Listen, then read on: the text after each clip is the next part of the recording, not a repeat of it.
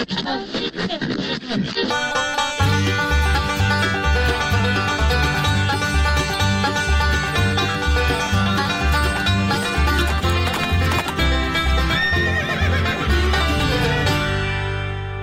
to Reputation Town. Welcome indeed. It is Warren Weeks with John Paranak, and here we are on the Reputation Town podcast. I think this is episode 10. Amazing.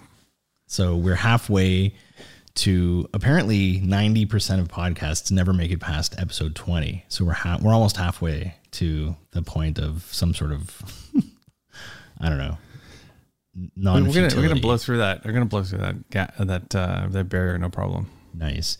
What is happening in Paranak land this week? You know what? It's like a super optimistic, thinking about maybe going to a restaurant. Wow, you crazy man! Big things. Got my vaccine appointment moved up. Oh, when's your second one?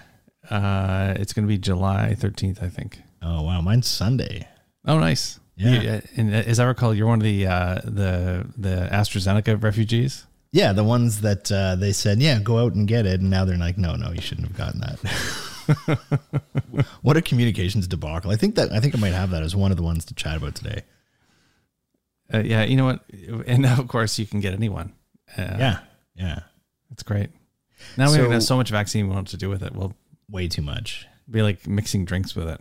Exactly. We'll have some sort of a COVID cocktail. Before we jump into the regularly scheduled programming, I'm a big podcast listener, and that's how we actually got into this. It's just the listening of them, and I find that the process for finding new podcasts is terrible. Like any of the searching program or the software is really bad. So word of mouth seems to be the best. And someone referred a podcast to me, and it was by CBC. And I'm not usually a big fan of their programming, like from a podcasting standpoint. It's almost like overproduced, but there was a really great one that I listened to, and it was, I think it's called A Death in Crypto Land. And it was about that guy, Gerald Cotton. He, had that cryptocurrency exchange, and he died holding the password to all of the funds, but like $250 million or so. And then he'd gone off to India, and the guy was like 30 something years old, and he went off to India, and he suddenly died. And there's a lot of mystery around that. And I have to say that has been an excellent podcast, listening to the ins and outs and interviewing all these people and friends and associates and these kind of shady characters he was involved in. And so the main gist, and I don't think I'm spoiling anything here because it's a great listen, is that the story wasn't that simple, and it turned out to be a giant Ponzi scheme, and all of the money was essentially gone. So he didn't die with the password to $250 million. He had lost $250 million essentially, and then just suddenly died, which 30-year-old people don't just do. And so there's a lot of speculation that he is alive. And I remember hearing that story, and I just remember thinking that dude faked his death. Like I'm not a detective, but it seemed pretty obvious. And after having listened to this thing, I would put money down. Like I'd say 80-20, the odds are that this dude's alive. Really? Totally. Are you familiar with the story? Vaguely. I remember following it at the time, and the idea that this guy died and the password for his wallet was missing. And I think it was like they hired Deloitte or somebody to Ernst & Young, I think, to figure out what happened. One of the big consulting companies, but the timing of it is just so odd. Everything was going to unwind, and it was going to come to a head one way or another. And he would have ended up doing probably a ton of time in jail. He had taught himself how to fly. So he, there's a mobility aspect to that he can get himself around in a private plane or a rented plane. He had changed his will a couple weeks before this event that he died. And I don't know how many 30-year-olds who have a will. And he, what was the other thing that was really mysterious? His body was brought to the morgue, or they went to get him embalmed, and it was the hotel staff that brought the body. And so that's not the typical chain of custody, I don't think, in terms of bodies, having like the dude from the hotel drop you off. And apparently you can fake your death in India. Like for $500, you can have a fake death certificate created. And so, and just the timing of it seems weird. So, try not to be too conspiracy minded, but it's, whether he did die and that's sad, or whether he has pulled off, this would be one of the biggest heists in financial history. It's a really great listen. So I recommend people check it out. Cool. Okay. Any off-topic stuff you want to relieve yourself or unburden yourself with before we jump into the other stuff? You know what? I just there is a podcast I actually found recently, and I've been really enjoying listening to. Again, it goes into my history nerd mode, but it's a BBC podcast called "You're Dead to Me," and it's actually fun to listen to because the way they structure it is that for every episode, they choose a different topic. For every episode, a different part of history to unpack, historical figures and other events. And they have a comedian and a historian on together. And they just really unpack some of these personalities in a really approachable way. And just some funny stories that if you like history, you'll enjoy listening to this podcast. That's fun. Is it the same people every week? No, the host is the same, but the historian is different based on the topic, and the comedians are different based. They've had a few back a few times for different topics, but it's really, really enjoyable to listen to. There's actually one that I really found fascinating, which was in the U.S. I believe they were going to put her on the $10 bill. And there was, oh God, I think it was the $10 bill, but it was about one of the pioneers of in the South of sort of the suffrage, the emancipation movement. Yeah. Harriet Tubman.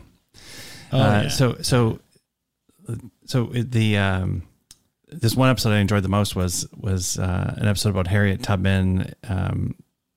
They actually been talking about putting her on the $20 bill in the U.S. But what I find interesting about her is that not only was she a leader in helping get slaves out of the southern U.S., she actually was a spy for the Union Army in the United States, and was actually led a Union engagement into battle, helping a Union ship navigate a mined southern port. So it was really, really fascinating person. Really recommend that podcast. It's a lot of fun to listen to. So it's called "You're Dead to Me." Sounds good. Any like name brand comedians, or are they kind of like not really famous folks? Not really famous folks. There are a lot of English comedians, some American, but it's a fun podcast to listen to. Cool. So the first one on deck today, we're going to start with the silly and kind of work our way up. And this one sort of caught my eye. And I remember thinking when we started this thing up, like, I wonder what we're going to talk about every week. And there's like no shortage. There's just no shortage of this, so I end up sending myself tweets, or we'll be texting ourselves. And so the first one, the headline is Olympic hopeful Shelby Houlihan blames burrito for positive steroid test. And this is from June 14th. And I'm reading the story from the New York Post.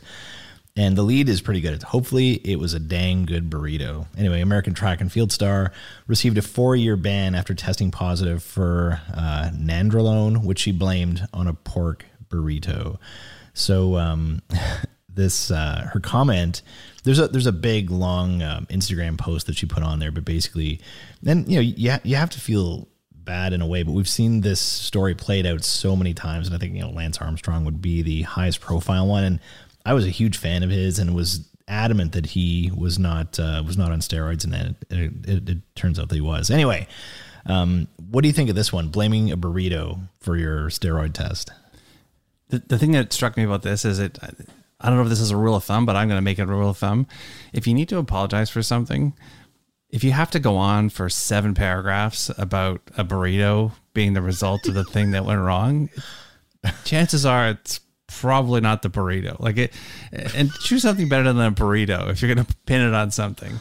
I don't know. I don't want to seem crass, but or harsh, but isn't it possible though? Isn't it possible it's the burrito? I suppose it is possible, but like I think, to me, if this was the first story like this, I think people would be more likely to give her the benefit of the doubt. But we've been through it so many times, and so it almost doesn't matter who the athlete is. It's just we've been down this road, and the emotional, just people saying like I never did it. I love this sport. And it turns out like 3 months later, yeah, I kind of did it. And then they apologize. And I think there's a lot of that built up over time. And so, when this kind of thing happens, and like you said, yeah, it's kind of protesting too much. It was a really long apology. Yeah. Too. So I hope and who knows what actually happened, but if you have to apologize for something, keep it simple, and these long-winded explanations probably don't build your credibility in the eyes of people you're trying to convince. Like what I would do, and you always think, so if that's your excuse, why don't you go to the place where you got one and go have it tested and see if it tests positive? Like that's a pretty easy way to figure this out. Yeah, exactly. Because they're shoving steroids. Like, I'm not a farming expert, but they're shoving steroids in these animals. So it's, I guess it's possible. But you would think that it would be pretty easy to test your burrito. I don't really know who would do that. Bring it to some private lab and maybe that's been done. Like, it seems pretty obvious. Mm-hmm, mm-hmm. So who knows? Maybe it should be proven that it was the burrito and it should be 4-year ban though. That's not insignificant. No, it's not. And especially when you think about the limited time that an athlete has to compete at that level, and the Olympics and whatnot that are coming up. Okay, so still in the world of sports, one of the teams that, the Montreal Canadiens have dispatched with is the Winnipeg Jets, 4 games straight. And the captain of the Jets, Mark Scheifele, it was a pretty vicious hit that he laid on Jake Evans at the end of the game. Empty net goal. If you've seen the video, it's pretty sickening to watch, because this kid that he nails, like, so Jake Evans goes down the ice. There's just a very small amount of time left in the game, maybe a couple seconds. He pops the puck in the net on the left side of it, and he comes and spins around, and as he does, Scheifele just drills him right in full body, but also gets his head, and the kid's out like a light before he hits the ice, and big scrum ensues, and a 4-game suspension. And it always fascinates me. We talked about that tennis player, Naomi Osaka, last time. And, anytime they're interacting with the media, athletes tend to not be very good at this. And his I don't know if it was an apology, but it was a statement. So he's sitting there taking questions from the journalists, and he ended up getting into fighting back tears as he detailed the hate that his family has received, and he took some shots at the league for punishing him and for suspending him, and basically, I thought I was going to be taken out by one of the players on the other team, one of the defensive players, but I ended up getting taken out by the NHL or by the league. I know you're a big follower of hockey and obviously the reputation stuff. What did you make of his comments from a reputational standpoint? I just think it's total bullshit. Like, he doesn't take accountability for anything, and he even goes on to say I'm going to pull out a couple of things. First off, he says, "I don't want to be a distraction to the team." Guess what? You just basically took yourself out of the series, so you're a distraction. And then he goes on to say, "I'm going to accept the punishment," which he doesn't really, because he's complaining about it. And he also goes on to say, this is the one that got me the most. "I can accept the accountability." Actually, no, you aren't, because you're basically saying the league took you out, not my actions took me out. And he's not talking at all about what he's done to his own team. He does complain about how his family's been subjected to a lot of online abuse, which is awful, and I certainly wouldn't want anyone to endure that. But again, like, the reason it's happening is not because the league did something to his family. He put himself in a position where this is all happening from that action he undertook. So to me, there's everything in here is just the absolute wrong thing to do. And the guy's, isn't he the captain? He's a captain on the Winnipeg Jets. You'd think the captain would show more leadership than he's showing. So I think this is like an example of what you don't do. Even though you might feel all this inside, there's the difference between what you feel inside and what's the right thing to do for your you and your role as a leader, your team, and your family. Yeah, especially as a teammate. What did you think of the hit itself? I know that people have different opinions on this. I thought it was like a retaliatory hit. It wasn't a hockey play. The guy had already scored, and he was it was a charge. Under any definition, it was a charge. And the kid wasn't even looking in that direction because he was looking at putting the puck in the net. And it just was, I don't think it was a hockey play. What onus is there on the kid, Evans, to have your head kind of up? Not to blame the victim here, but like and I found it curious that he, again, I'm not a hockey player, but I found it curious that he tucked the puck in and then swung around the net, kind of blinded. Why wouldn't you just pop it in? And, it just seemed to be a weird way to do it. I guess so, but it's one thing if you're skating up the middle of the ice and don't have your head up. But I think in this case, I don't know. I'm not sure I would put much of the blame, if any, on him.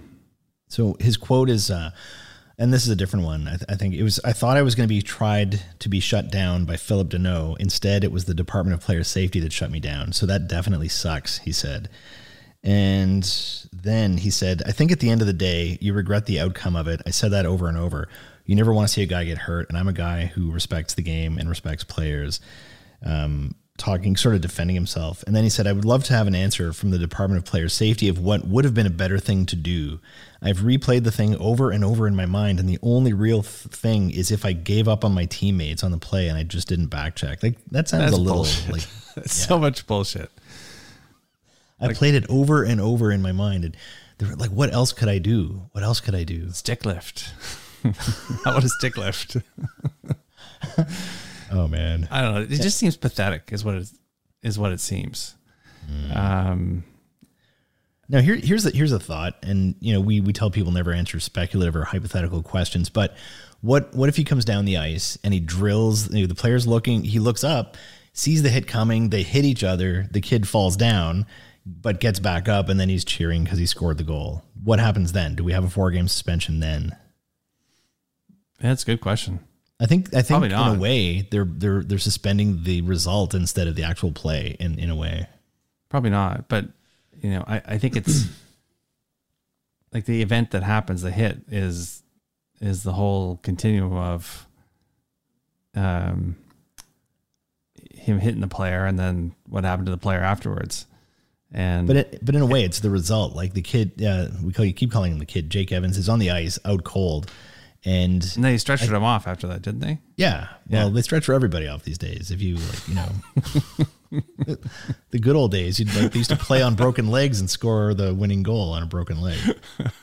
Those are the golden days of hockey. Exactly. There was a lot like that. I remember there was a Teddy Roosevelt once got shot in the middle of his speech and continued his speech.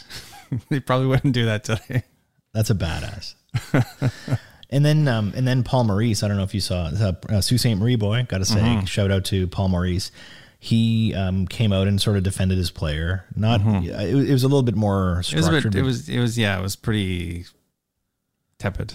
But you want to see your coach kind of have your back, I guess. And I don't know, but it's I think that if he doesn't, who knows, if that hit doesn't happen, the suspension doesn't happen, maybe it changes the outcome of that series. Because the Canadians, of every team they've played so far, the captain's been knocked out.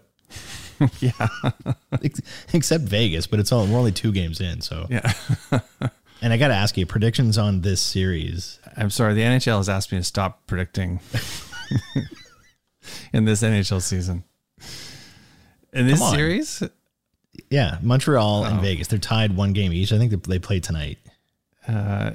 Well, Vegas should win. They should just dispatch them. So handily. They said Winnipeg was going to clean the floor with them as well.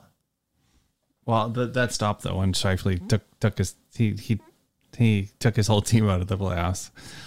But no, I think Vegas is such a deep team, and they flipped a switch in the middle of that Colorado series and just became dominant. So they should, assuming they can play that way, they should clean up with these guys. I can just picture Dennis just yelling at his phone right now. Oh my God. I just don't. As he's walking down the trail. What I just don't want to have happen is I just don't want to have happen some sort of stars align and Montreal wins. They're in the finals, and then whatever happens. Every team is, well, not everyone now is, but they basically like 7 wins away. And it reminds me of 93 a little bit. Like the team, like it's improbable. It's happening. They just keep rolling along. They're playing good hockey. I just obviously not a fan, but I don't know. I think maybe we're obsessing too much about this. Maybe, okay. But I think the apology stuff is relevant because you see this happen. You see this kind of approach happen in other circumstances beyond sports, right? You see corporate people take the same approach where it's not an apology. They say a bunch of words that come out that seems like an apology, but actually isn't. Right. Which one? We have like 5 or 6 topics to go through. I'm just figuring which one do we want to spend the most? Like what's the meat in the sandwich here? There's kind of a little one. Like, did you see Roger Waters' comments about Mark Zuckerberg wanting to use another brick in the wall? I did, yeah. And so we were having a chat beforehand, like, can we use audio clips in a podcast as long as we're critiquing them or talking about them, discussing them? I'm not sure what the answer is. And so at the risk of getting our episode pulled, like, we'll see if we can put them in. But for anyone who hasn't seen it, can you kind of paraphrase for us what the situation was and what Roger Waters said? Okay, so Roger Waters got an email from Mark Zuckerberg at Facebook asking if he would consent and be paid handsomely to use another brick in the wall part 2 as part of a video that Facebook was doing on the growth of Instagram or something. And I guess the other thing to note is that Waters looks like he's speaking on a panel of people, and he's sort of saying, sort of waving this piece of paper. I've just received this email, from Mark Zuckerberg asking me to use if he can use our song, and he basically just says, "F you, no way can you use my song." But he actually says the full. Oh yeah, no, he. I can't remember the exact context he is, but yeah, it was very colorful. Well, then he went on to say, how can this little so-and-so continue to censor us all in this room? And he starts out with this website, like, oh, she's pretty, we'll give her a 4 out of 5. And she's ugly, we'll give her a 1. And how did he get any power in anything? And here he is, one of the most powerful idiots in the world. This is a quote that he gave during this panel. So I don't think they're going to be using the song. And what do you make of this? It's got to be kind of embarrassing for Facebook on a pretty, that's a pretty big burn in public. And it was one of the trending topics on Twitter the other day. Well, just overall reputationally, Facebook has some, obviously, there's a perceived toxicity around the company.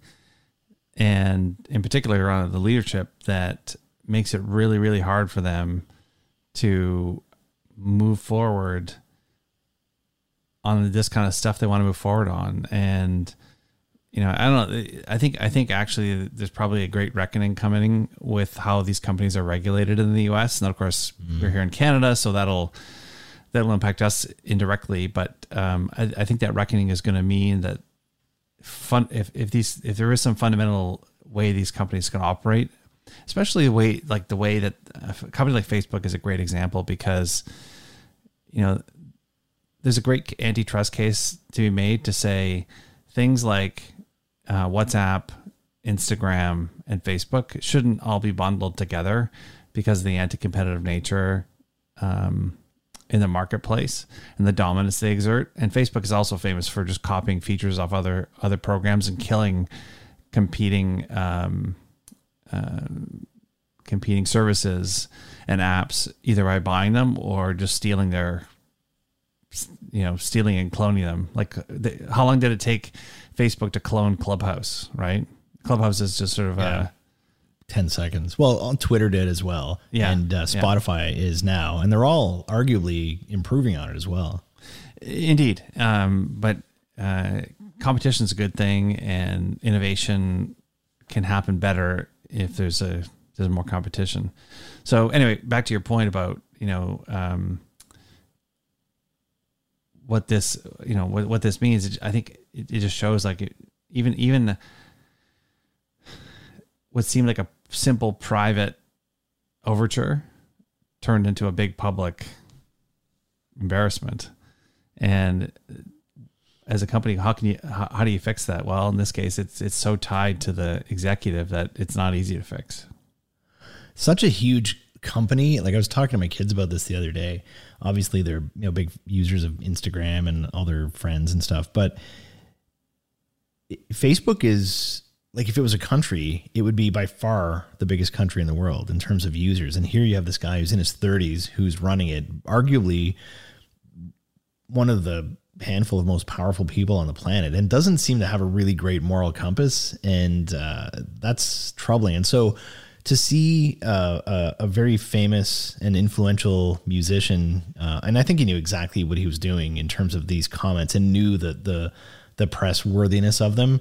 And maybe this is the only real way to get back, because you can't attack him from a sort of corporate standpoint. You can't attack him from a monetary standpoint. He's one of the wealthiest people in the world, but you can attack him from a reputational standpoint. And I think there were a lot of people who were applauding those comments. And he even said, like, I think you're missing the whole point of the song. Right? Like, and then if you see the video, there's these faceless kids on this, like, conveyor belt, and they go into this big meat grinder. Is this the image you want for your social media platform? And I think he was thinking pretty literally about the lyrics of the song. On a side note, you know that video, right? You've seen it? Yeah. I showed it to my kids. I was trying to educate them on music. And so we used to have these YouTube Saturday nights. We'd sit down and have some popcorn, and we'd go through artists, and I'd introduce them to, here's the Rolling Stones, and this is Michael Jackson, this is U2. And I showed them this video, and this is like maybe 5 or 6 years ago. And I think I was a little young, because they keep mentioning it. And, like, why would you have shown us that? We couldn't sleep for 3 days after that. So I think I maybe jumped the gun on the Pink Floyd one. Who hasn't done that, really, when you think back?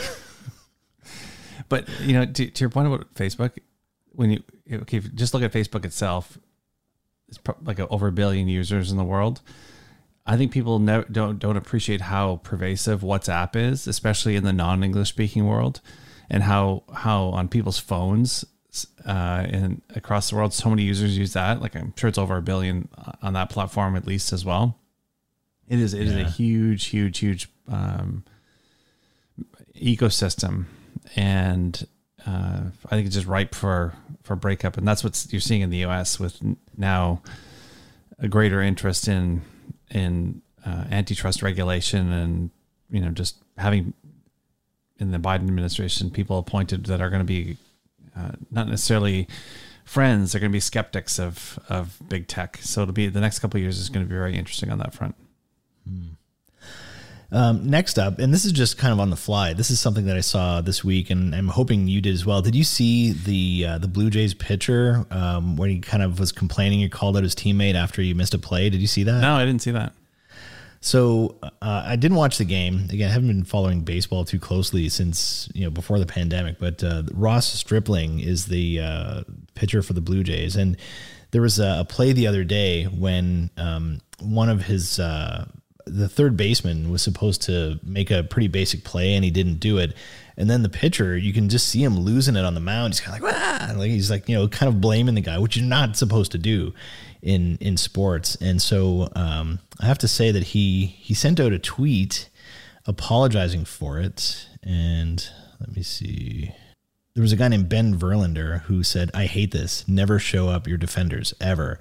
And he has like the video clip of the pitcher doing it. And then, so here, and the reason I bring it up is from the apology standpoint. And to your point earlier, you don't need 7 paragraphs to talk about a burrito. So Ross Stripling, at Ross Stripling on Twitter, says, "Agreed. Completely embarrassed about it. Apologize to Joe individually and the team. Will never happen again. And then young ball players, be better than this."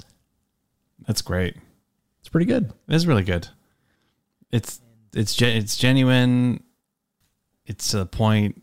It's not a bunch of excuses. Puts it behind. And in the cancel culture era, it's nice to see, like, to me, that's, it happened. It's embarrassing. You deal with it. You move on. And that to me, short, sweet, great apology. It doesn't need to be a book. No, exactly.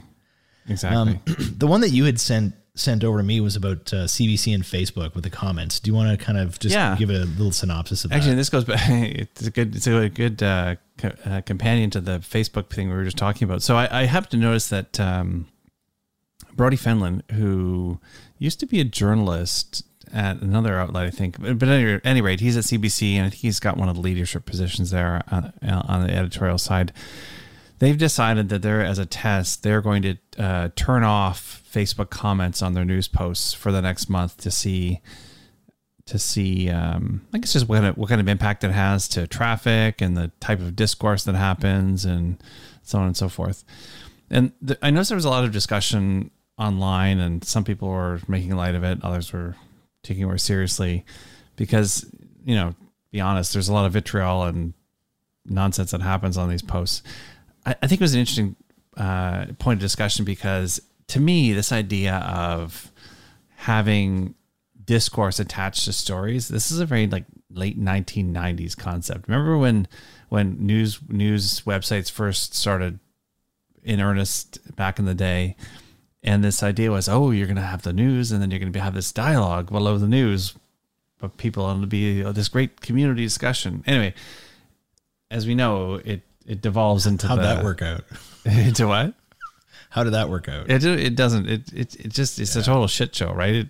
You look at any of these posts and it devolves into just nonsense. Well, it's like a little mini Twitter ecosystem on each news story, or it's like spam posts, or it's trolls just using it as an opportunity to troll.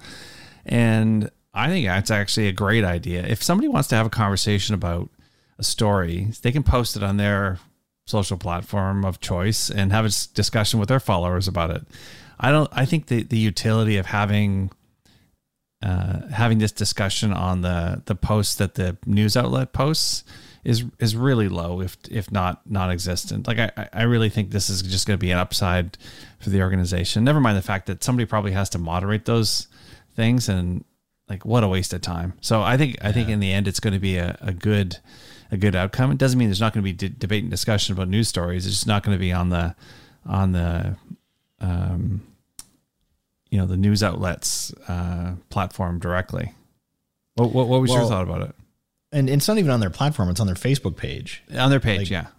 So a couple questions come to mind. First of all, the comment sections on news sites are, I have to say, New York Times has been, the comments after the stories are pretty thoughtful, 70% of them, and then you have some real wankers in there as well. But on the whole, the comments section for any news site is a cesspool, and you get the angriest, saddest, squeaky wheels. Every town has this group, the crackpot brigade, and not just to generalize. You do get some thoughtful people and some nice commentary in there, but for the most part, it's just people venting, screaming.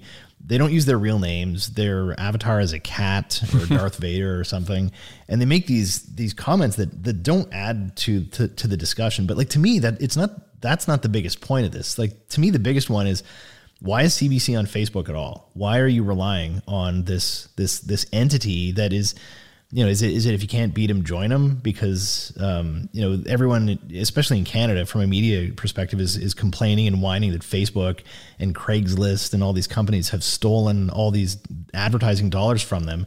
So what are you doing on their site in the first place? If you really want to make a statement, take everything off Facebook and just, send it out through your own channels and your own platforms. So I think that speaks to the what the real power of Facebook is. Like, I don't think they can compete without it. So the distribution potential of this platform is so intoxicating or so necessary that they need it. So the comments isn't even the real piece. Like, one of the other things that stood out to me is we're doing it for a month. We're going to do it for a month for a trial.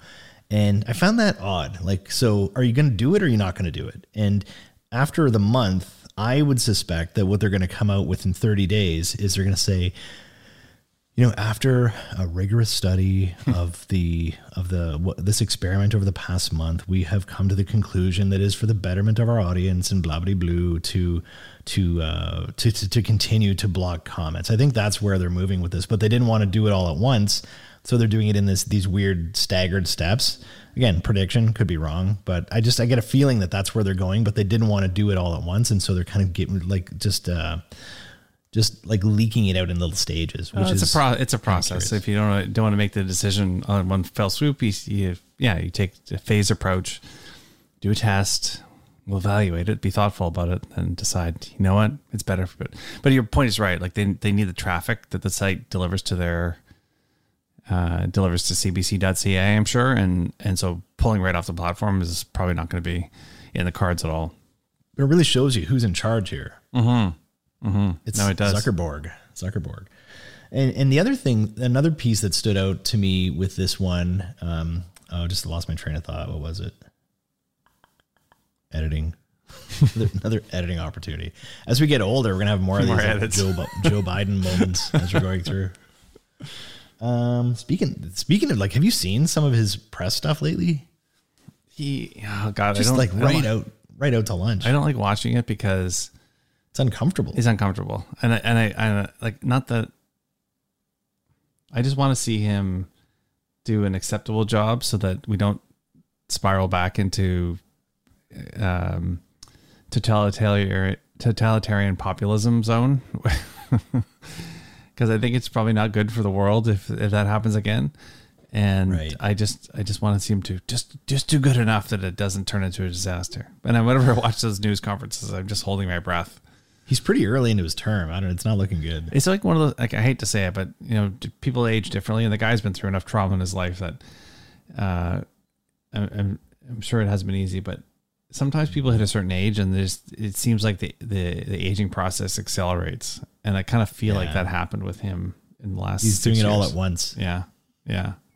So the other thing I was going to mention about the CBC thing is that I believe, and I'm kind of paraphrasing here from the thing that Brody Fenlon guy had written, but it was basically like, journalists have feelings, and, some of these comments are really mean, and, it hurts their feelings. That's not exactly what he was saying, but like, that was basically what we're saying. No, go ahead. Sorry. No, I just didn't hear what you're saying. I say that it's just so stupid to say that. I don't know why they said that. Like, they're just asking for someone to troll all over them by, starting to talk about your feelings and what makes them look soft. Yeah. Like, this is supposed to be a profession where, and okay, so there's definitely a line. Like, I've seen, the people shouting at female reporters, the people chasing reporters down, and the enemy of the people, and kind of assaulting them and stuff. Like, that's crazy behavior. But in the middle, there's a whole, like, if you're going to be part of this profession, you are going to be up for ridicule and scrutiny and people, shouting their opinions at you. And so, in the comment section, like I said, it's become a cesspool. So I'm not sure what the value is, but to say that, it's for the mental health of our reporters it sounds a little soft. Well, maybe that's an internal message that you needed to deliver internally, but it's not the one I would have delivered externally. It just opened them up for the people I saw making fun of them were because of that. And the last piece is people complaining you're killing freedom of speech by getting rid of the comments. That just drives me nuts, right? No one is stopping you from saying something. If you want to say something stupid about the CBC story you just read, then post it on your Facebook page and say the stupid thing you were going to say. We're saying something stupid about it right now. Yeah, exactly. Right here. I have no shortage of stupid things to say. Start a podcast so you can say whatever you want. But almost. You can't, it's not in Canada. Yeah. You can't say whatever you want. No one's muzzling you. Like freedom of speech is not, I get to say whatever I want, on every place and every platform I want to say it. I have to say though, like especially on Twitter, I've had more enjoyment in this past year from the comments than I have from the actual original. Like the original tweet is like, oh, that's pretty good. But then the comments, there's gold in there. There's some really, really interesting and funny people. Oh, for sure. For sure. Jeez. Okay. What is up next? Let me take a peek. Okay. There's a couple. One, did you see the HBO Max situation? They sent out that test email by accident to a bunch of their audience. I did. I didn't see it at the time, but when you sent me the link, I took a look. And well, I want to hear your thoughts on it first. Okay, so for anyone who, it's not a huge story, but it just happened to be something that I saw. So HBO Max, and I have to say, I don't understand how all of this works. HBO Max, HBO, some other HBO. I think I have HBO, and then I go to try to watch something, and I have to rent something else. And it used to just be HBO, you watch The Sopranos. Now it's like 9 different things, and I don't really understand how it works.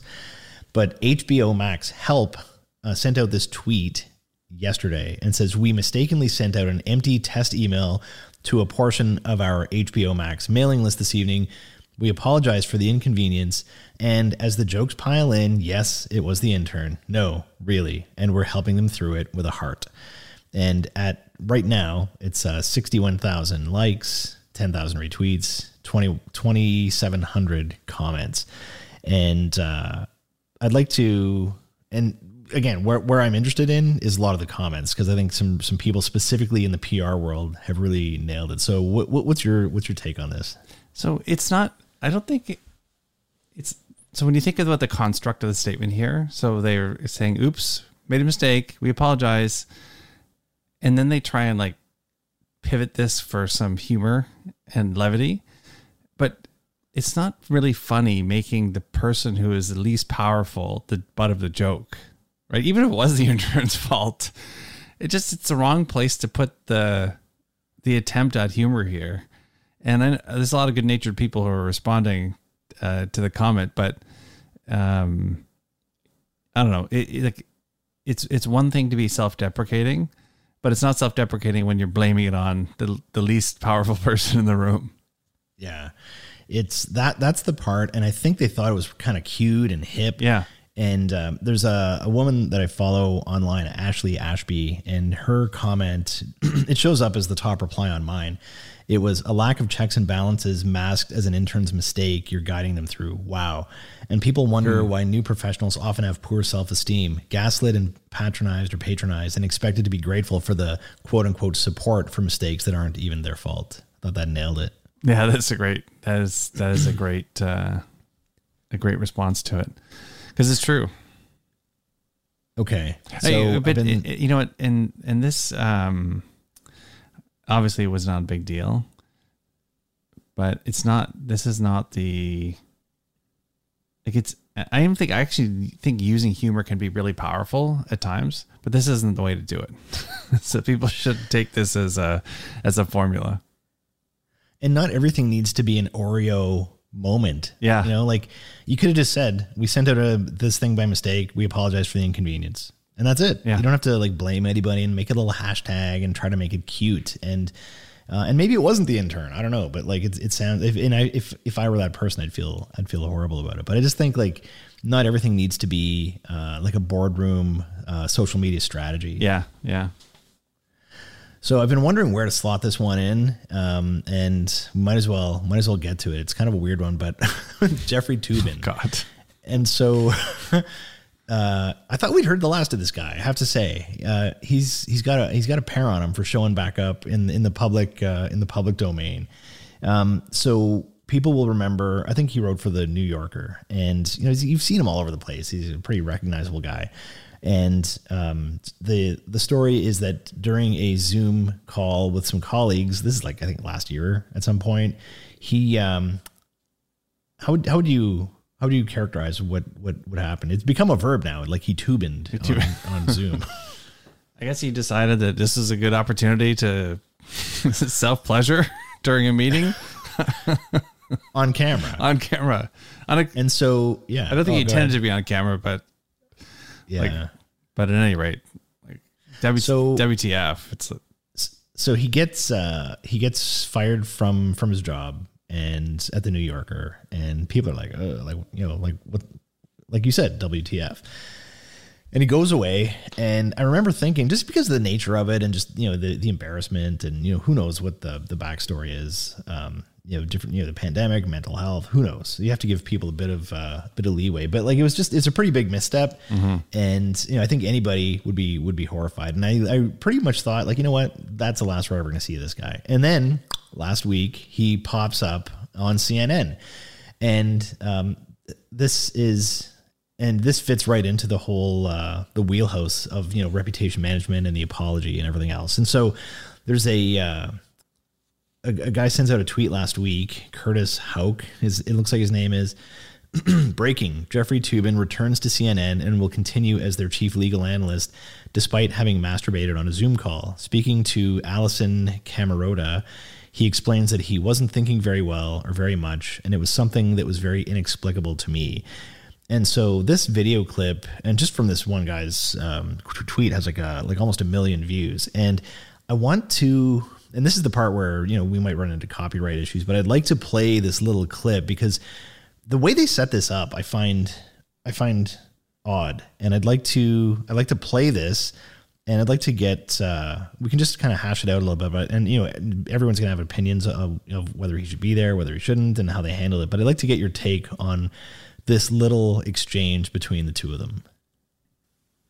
Let's bring in CNN chief legal analyst Jeffrey Toobin to talk about this and more. Hi, Jeffrey. Hello, Allison. It's been a while. It has been a while, indeed. I feel like we should address what's happened in the months since we've seen you, since some of our viewers may not know what has happened. So I guess I'll recap. I'll do the honors. Help yourself. Okay. In October, you were on a Zoom call with your colleagues from the New Yorker magazine. Everyone took a break for several minutes, during which time you were caught masturbating on camera. You were subsequently fired from that job after 27 years of working there. And you, since then, have been on leave from CNN. Do I have all that right? You got it all right. Sad to say. Okay, so let's start there. Okay.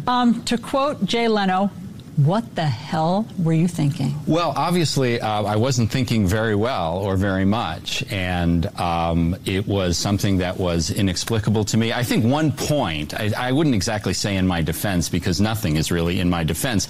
I didn't think I was on the call. I didn't think other people could see me. You thought that you had turned off your camera? Correct. I thought that I had turned off the Zoom call. Now, that's not a defense. This was deeply moronic and indefensible, but I mean that is part of that is part of the story.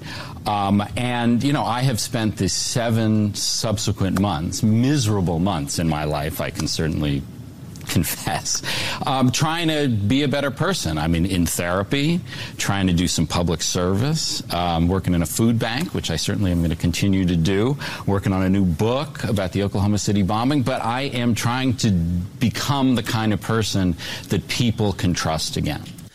All right. What do you make of that? I don't know why they felt then, like, I think it would have from a corporate strategy, like maybe it would have had like somebody do a segment without him where we talked about the corporate decision to bring him back on, and here's the context of it, and here's why we decided we want to bring him back on. I just find it really odd that they had this big discussion with him about it.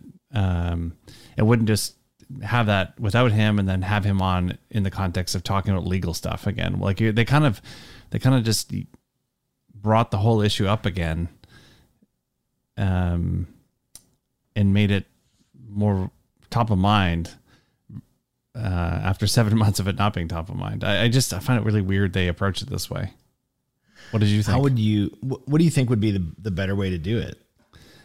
I think I would have had like whatever the equivalent on CNN is, like the editor, the producer, go on one of the shows and talk about how we're going to have Jeffrey Toobin back on again as our legal correspondent or whatever he's called. And here's why. And here's why we think he's going to be a value to our organization, the viewers, and maybe any kind of context about the incident then. And then just have him on later on at a different time and talk about a subject that it's a legal subject that you want his comment on, and not essentially have a do-over of the whole thing that caused the embarrassment in the first place. But then if they just bring him on and they don't really, they don't address it with him, do we attack that? That we say like, he should have owned up to it. Like, I don't know. It's kind of hypothetical. I've watched it a couple times. The first time I watched it, I'm like, what's happening? Why is this woman doing, like, why are they making her do this? I was having that thought in my head as you played it just now. I felt so bad for this woman. Like, why? She didn't do anything. Why are you subjecting her to this? She has to say all the most awkward stuff. And then he's like, yeah, you got it. Like, help yourself. Like he actually said, she said, I guess I'll do the honors. He's like, yeah, help yourself. She did the hard part, yeah, I think. That's true. Even the way she got out the word masturbate, it was kind of like she was just like forcing it out. I just felt I felt badly for her. And I'm like, why are they making, like, if you're going to have him do it, like, have him do it. Hello, America. I'm Jeffrey Toobin. You may remember me from, 7.5 months ago, and go through it and just describe the thing, own up to it. It was, it felt a little scripted also, like from the CNN. Okay, how are we going to manage this? And the Jay Leno reference, do you remember what that's from? Yeah, it was Hugh Grant, wasn't it? Yeah, Hugh Grant. And so I almost think like bringing in the Jay Leno reference, they're trying to put it in the category of, oh, you silly guy, what were you thinking? Like just putting it in, because that one was handled so well. And Hugh Grant kind of like turned it into this silly, it was a really awkward thing, and he turned it into this silly moment. And I think they're almost trying to piggyback that a little bit with just the reference to it. And the other thing that comes to mind is like, how much do they love this guy? Like, how much do you need this guy? Like, is there no other lawyer? Is there no other analyst that you can have on? Like, you have to go through this awkwardness and put this poor woman through this charade and to bring him back. I thought like, wow, he must have a really good friend on that staff. He must. In the producer ranks. He must. So odd. Certainly not the way I would handle it, But from an apology standpoint, how do you think it was? Like, once she stopped talking and he did his little piece, how do you think he did? I don't know. It's a kind of all muddled to me. Does he really need to apologize to the public? Like, he had to probably apologize to the people who were on that Zoom call. I'm sure he did that. Yeah, I would hope. Apologize to his other, like, he had multiple employers here, right? CNN and the New Yorker magazine. It's a very awkward situation they constructed to bring him back on TV, and I don't know. I find it hard to separate the apology from just the overall awkwardness of the whole situation. It was a weird little 2-minute clip. Yeah. And I feel bad for I don't know why she had to do that. Yeah, that is a excellent reflection. That someone pulled the short straw, I would love to have been in the meeting where they figured out how that was going to roll out. And she was probably like, the hell I am. I don't know. I don't know. Like, I shouldn't, I don't know this woman. I don't want to speculate about what she was thinking, but I just remember thinking, I've got sisters. I've been surrounded by women my entire life in my family. And just, I found that really awkward. I found that kind of like almost as, problematic as the original allegations. It's a really good point. Like, it is really weird. And I think finally you kind of touched on it earlier about the whole AstraZeneca thing. What's this organization? NACI from Canada. Like, they have had, I'll Google the acronym just so I make sure that I get it right, but they have had a series of communications bungles over the last couple of months. And it really highlights the importance of communication, particularly in a pandemic when people are relying on this information, and the little tweet or thing that you say might be the difference between them getting the vaccination or not, and ultimately saving a life. So I'm sure you've seen this story, and it's not their first brush with controversy. What did you think of it? Well, it's a National Advisory Committee on Immunization, NACI, and I guess it's a group of scientists who are, tasked by the federal government with providing direction to the government and to Canadians on safety of vaccines. And, there's been, I don't know, throughout this whole thing, there's been, part of it is, okay, well, the science is emerging on these things. They're literally brand new drugs, and maybe you don't know entirely the effects that are going to come from these things. As you see, as you start administering them to millions of people, you start getting, rare side effects emerge from time to time. So part of it is difficult, right? They're making decisions based on not having all the information, but they're trying to make the best decisions they can. So in some sense, it's almost a no-win situation. But it really, especially in this environment today where conspiracy is rife in media, and people are always looking for some sort of like untoward aspect of something new like this. Like how many times do we hear about vaccines and Bill Gates and microchips and all kinds of totally bonkers stuff about these drugs? So it's a really tough situation. But in this case, it's just another example of sometimes when you, even though this is a scientific body, sometimes you need to add a mix of political acumen and communications acumen to what is being said. And it's not just about the science. Do you know how to say the acronym? It seems weird. NACI? Do you just say it like that? I don't know. NACI? I don't know. NACI. It's weird. Nachi. I feel like having nachos now. But I saw this great tweet from this woman, Maureen Taylor. I don't know this one, but she's a physician assistant in infectious diseases, medical journalist, advocate for medically assisted dying, and the obligatory retweets are not endorsements. But I saw something that she sent out today. It was a 3-part tweet, and I thought it was genius in terms of how she would have handled it. So here are her tweets. If I did comms for NACI, this would be my take. Hey, Canada, COVID-19 cases are now so low and mRNA vaccine supplies are now so abundant that no one needs to expose themselves to even the slightest risk of VIIT, which is those blood clots, if they don't want to. Also, turns out there's evidence that the mRNA vaccine might provide marginally better protection from the Delta variant than AstraZeneca, but AstraZeneca is still pretty damn good. So there's no bad choice here. Whatever you choose, you've protected yourself well if you get 2 doses, and we thank you. Love, NACI. And that to me is amazing. I thought so too. When you sent it to me, I read it, I thought, oh, fuck, that's good. Like simple, not like it wasn't overthought. It was factual. It was really, really sharp. One of the things I love about it is that, and obviously this is not an official corporate statement, but what I love about it is it sounds like people talking to other people. It doesn't sound like an organization speaking at you with this through this bureaucratic meat grinder with these buzzwords and these really big highfalutin words. It sounds like something you would say to a friend or a neighbor.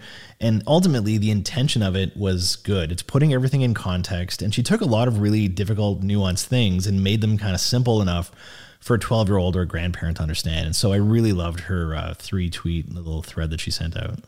Me too. When you sent it to me, I thought this is a great example of how to do it.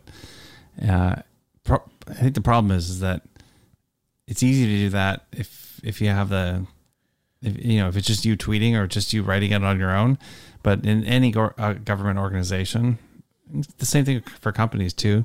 There's the corporate bureaucracy or the government bureaucracy of, the comms team of 15 people who are working on it. And then it goes up to the legal review. And before you know it, it comes back and it's 7 pages long and it's impenetrable. And, what are you really saying? Everyone thinks they're a great communicator. Yeah, not everyone, but too many people. And it's interesting because it's when it's done really well, it looks easy. And there's that old expression that easy reading is difficult writing. And I think that's a great example of that it's hard to kind of nail those things down succinctly. And I thought she did a great job. But that organization really needs to either hire some great communicators or shut the hell up, because they're not helping. It seems to me that they're making things worse. And there might be nice, empathetic, altruistic people working there, but until they get their communications office in order, I don't think they're helping anyone as we hopefully emerge from this pandemic. So there is one more thing I wanted to mention. It was the Fox reporter thing. Did you remember this? So, and this is another one. Do you think we should play the clip or just kind of play the clip, because I think it's interesting to hear it. All right, we'll see what happens. Across the region, Fox 26 reporter Ivory Hecker is live in Montgomery County to take a look at that aspect. Thanks, guys. That's right. Before we get to that story, I want to let you, the viewers, know that Fox Corp has been muzzling me to keep certain information from you, the viewers. And from what I'm gathering, I am not the only reporter being subjected to this. I am going to be releasing some recordings about what goes on behind the scenes at Fox, because it applies to you, the viewers. I found a nonprofit journalism group called Project Veritas. It's going to help put that out tomorrow, so tune into them. But as for this heat wave across Texas, you can see what it's doing to AC units. This one broken down as we. So I love that you got to the weather report at the very end, though. That was nice. So when I first started watching that clip, I started watching and thinking, is something going to happen with the guy behind her? And I started listening. I'm listening to it and thinking, what the fuck? Like, Project Veritas is crazy. It is a super crazy organization. For people that don't know it, it was founded by this. I don't even want to call him conservative, because I think it's not fair to conservatives to call him conservative, but basically a guy who has made it his mission to try and show that the mainstream media is biased against conservatives and corrupt. But he does it by trying to entrap journalists in fake news stories. Like, there was one famously a couple of years ago where they tried to entrap the Washington Post in a whole scheme involving a fake story, and like, the Post reporters are pretty smart people. We're not born yesterday, and it was pretty obvious it was a whole ruse, and they called them out, and then ended up doing a story about the whole fabrication that Project Veritas was constructing. So I'm watching this clip and thinking, what is the reporter doing? Like, what is going on? Journalism career suicide, I think, is what. What's that? She's committing journalism career suicide. I would say so. Yeah, like, she's not going to be working for Fox News, or maybe she has a promising career with Newsmax or OAN or something in the U.S. after this. But it's one of those examples. I remember there was another example where a journalist, I think she was starting a cannabis company or something, and she did like a big FU on the way out on the air, and then went on to do the weather report or something, and then was never seen of again. But this is just crazy. What was your thinking around it? I was thinking, first of all, like, and maybe it's just my career mindedness, and you're always. I did this talk to a bunch of students a couple of weeks ago, like on Zoom, obviously. And I said, one of the tips for your career is, imagine you play Red Dead Redemption 2, right? Have you played that game? Mm-hmm. And you have this, I forget what they call it, but it's kind of like your honor score, and you can click on it anytime. And basically, like, if you shoot a dog just walking down the street, you lose a couple points. If you help a lady get into the thing, you get a couple points. And so there's this meter of your kind of reputation that you can see at any time, and it has impacts on the game. And I told people, imagine that you had that thing over your head and that people could see it visibly, kind of like your Twitter profile or your LinkedIn profile. They could see your reputation score. I said, when it comes to making decisions about your career and your work, make the decision that's going to boost that thing up, and that will help you in your career. And it's a very kind of hallmarky, kind of nice thing to say. And all I remember thinking as I'm watching this is, oh my God, everything is just going down from a LinkedIn, from a career. She's young. She looks like she's in her 20s. What are you going to do for the next 50, 60 years? Because I don't think it's going to be journalism. Who would hire her after that stunt? Journalism, there's a huge amount of trust in there, and you have this information, and like they're trying, most of them are just trying to do their jobs. Of course, there's bozos on each end of the spectrum who are, bending things and have a huge bias, but in the middle, they're just trying to tell stories and do their job. And I was just thinking, oh my God, I can't believe that she's doing this to her career.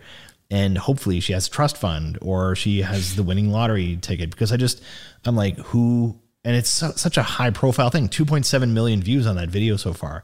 And the next thing I'm thinking is, who the bleep in the control room didn't hit the button and turn it off? Like, as soon as you hear, I found a nonprofit, like, boop, okay, and sorry, we're back to Jill in the studio. Like, who was sleeping at the switch there? Unless somebody was in on it. That's a good point. The irony is, of course, though, is that reporter, she's imagining the reputation bar over her head just bursting at the other end as she's saying this.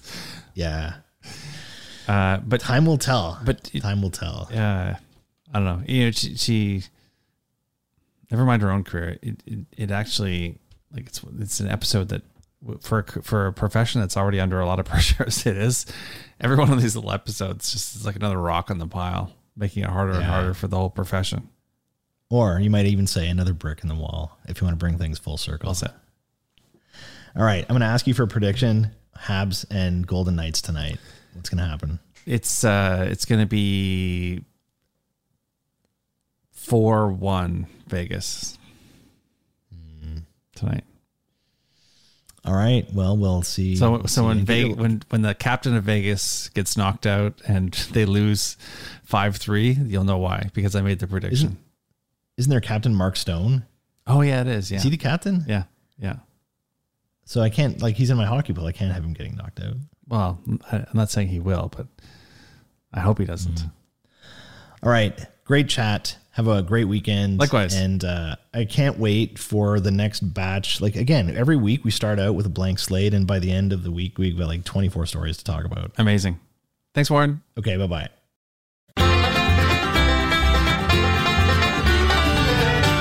Thanks for stopping by. If you liked this episode, please rate, review, or recommend the show. See you next time.